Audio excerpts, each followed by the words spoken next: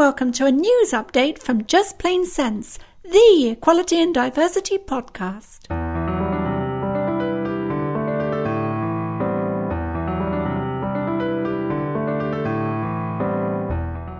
I'm Christine Burns. 12 months ago this week, I reported in detail from a special conference at Imperial College in London. Clinicians from Britain, Holland and the United States came together to discuss their different views about the best way to treat adolescents with persistent gender identity issues and a strong desire to permanently change sex. The central issue is about how to deal with puberty.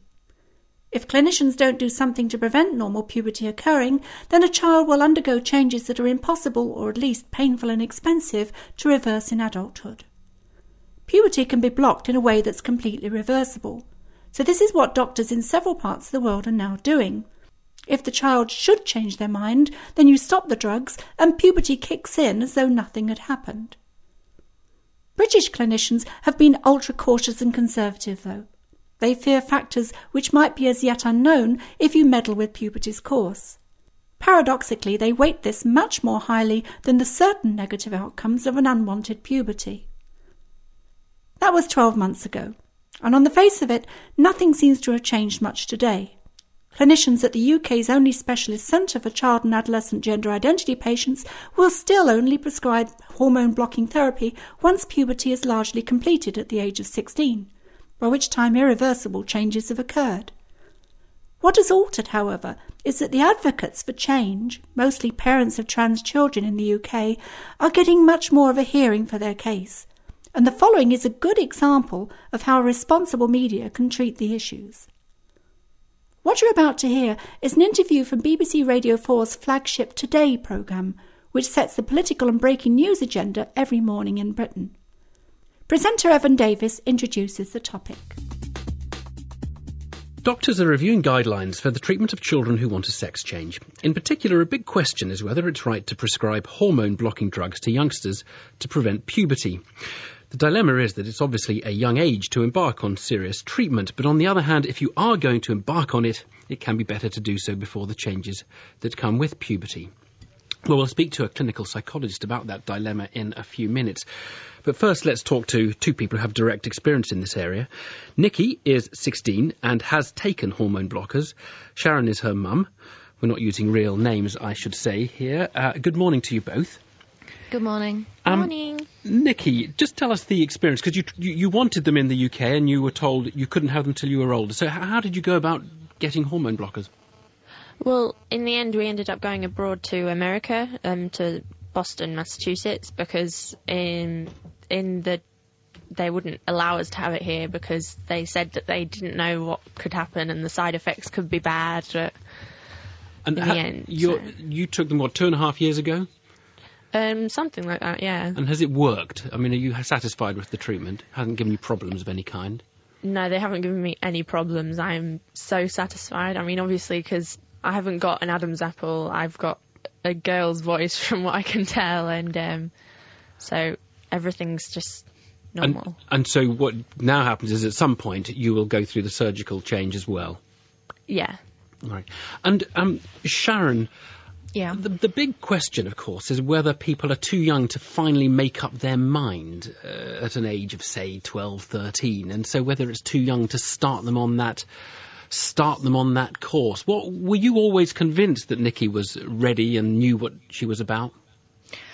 Well, Nikki at 4 years old, she told me that God had made a mistake and she should have been a girl. And when she was 6, she asked me when she could have the operation.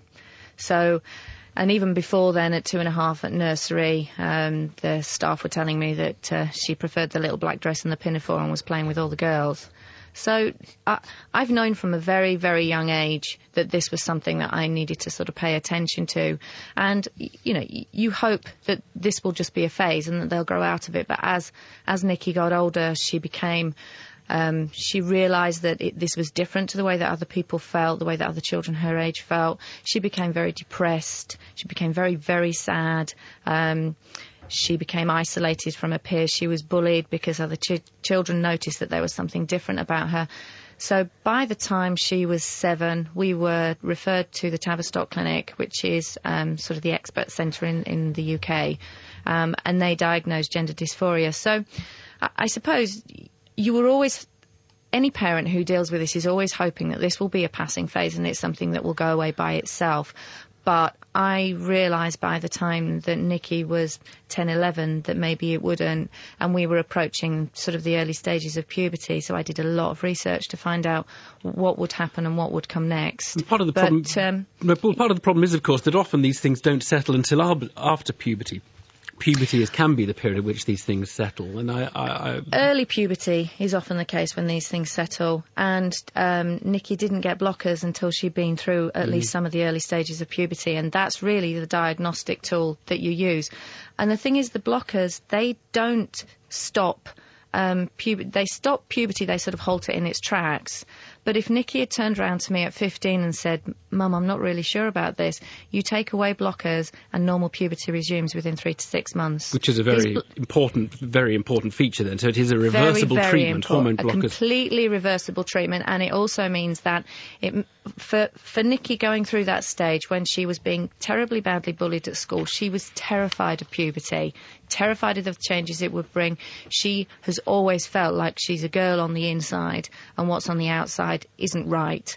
So to actually sort of be faced with the prospect of those changes happening to her and her having no control over that, and then what that would mean for her for the rest of her life, she was frankly terrified and told me that she'd rather die. Nikki, I mean, you've not been in any doubt, obviously, for many, many years. How important, though, was the puberty blocking aspect of the sex change that you wanted? Well, really, it was a life or death thing, because if my voice had broken and I'd gotten an Adam's apple, and I would have had to have like thousands of pounds worth of electrolysis to have hair removal and then a tracheal shave to remove my Adam's apple, which doesn't always work completely anyway. And it was a really life or death thing. And because I love to sing, and that would have been a dream which would have just completely gone. And well, it's an interesting story, and you've both made the case there for the UK guidelines changing and falling into line with those some other places. And thank you very much for coming on to give us your experience there. Let's talk to Polly Carmichael, someone who's given a lot of thought to this, a clinical psychologist at London's Tavistock Centre, which you referred to there. Good morning, Dr. Carmichael. Good morning. You'd listen to that and you'd think the case was pretty clear-cut, really, that where there seems to be so little doubt about the desire for the change, you would want to start it pre-puberty. Obviously, that was a very positive outcome, and I'm very pleased about that. But clearly, this is a very complex area, and I think we've seen in recent days just how strong responses are to issues of gender. I actually work at the only specialist service, a national service in the country, the Gender Identity Development Service at the Tavistock Centre, which was set up 20 years ago. And for the last 10 years, we have been offering hormone blockers to suppress pubertal hormones. The issue really is around the timing of this. Certainly in Britain, up until now, we've offered suppression at later stages of puberty. And the reason for this is that obviously puberty is itself a very complex process, a time of physical and psychological maturation. And we really don't know the long-term outcome of suppression of pubertal hormones from the early stages of puberty. So there are physical implications in terms of physical development, but there are also potentially, and you alluded to this, implications in terms of brain development and the role of pubertal hormones on brain development, and therefore perhaps on the outcome for a young individual with gender identity disorder. But what's a bit surprising is there are clearly places where different policies are adopted. So one ought to have a body of experience. One can just look at the evidence and say, when in countries where they do give this treatment, are there many patients who come away dissatisfied with it? And what is the answer to that? Yeah, I appreciate it. It's exceedingly frustrating for young people who are, experiencing issues with their gender identity and feel very strongly that they're in the wrong body, that they feel treatment is available in one centre and not in another. And that is very difficult. However, we need to bear in in mind that this is a relatively new intervention offering suppression of pubertal hormones earlier in puberty. It was pioneered in Holland. We're working closely with the Dutch. And whilst the initial research is very positive, we are not yet certain of the long-term outcomes. So certainly our centre are developing a research protocol to offer blockers in the early stages of puberty, but it'll be to adolescents who meet the eligibility criteria consistent with the Dutch protocol. And it's really important that any change in practice is considered very carefully, and also that it takes place as part of a research protocol, preferably, but certainly with a robust system of monitoring, so that we can collect evidence to give more information about the long-term outcomes which you're talking about. But it does sound as though, step by step, some changes are occurring there. Well, Dr. Polly Carmichael, thank you very much indeed. The Today programme's Evan Davis there, speaking to Polly Carmichael from the Tavistock Clinic in London. Before that, you heard mum and daughter Sharon and Nikki. I interviewed Sharon at length in a podcast feature last year. Links to that are on the website. Now, I don't normally comment back on an item like this. However, the purpose of this news update was to reflect on what has changed, if anything, in the last 12 months. Well, on one level, nothing's changed. Polly Carmichael and her colleagues are still following the same protocols as before. They would have allowed a young person like Nikki to experience traumatic and possibly lifelong changes. They would not have intervened with hormone blocking treatment till those changes had already occurred. Yet the more significant change is that respected media like the Today programme are able to discuss the issues in the mainstream in the way you've just heard. And ultimately, that forces clinicians, who were previously unanswerable, to account for their decisions. They have to consider the new risk of how their decisions look to others.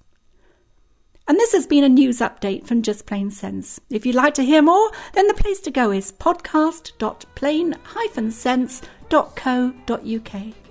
Join us again soon for another show on a topic of equality and diversity. For now, though, it's goodbye and thank you for listening. Just Plain Sense is the Plain Sense Limited production. If we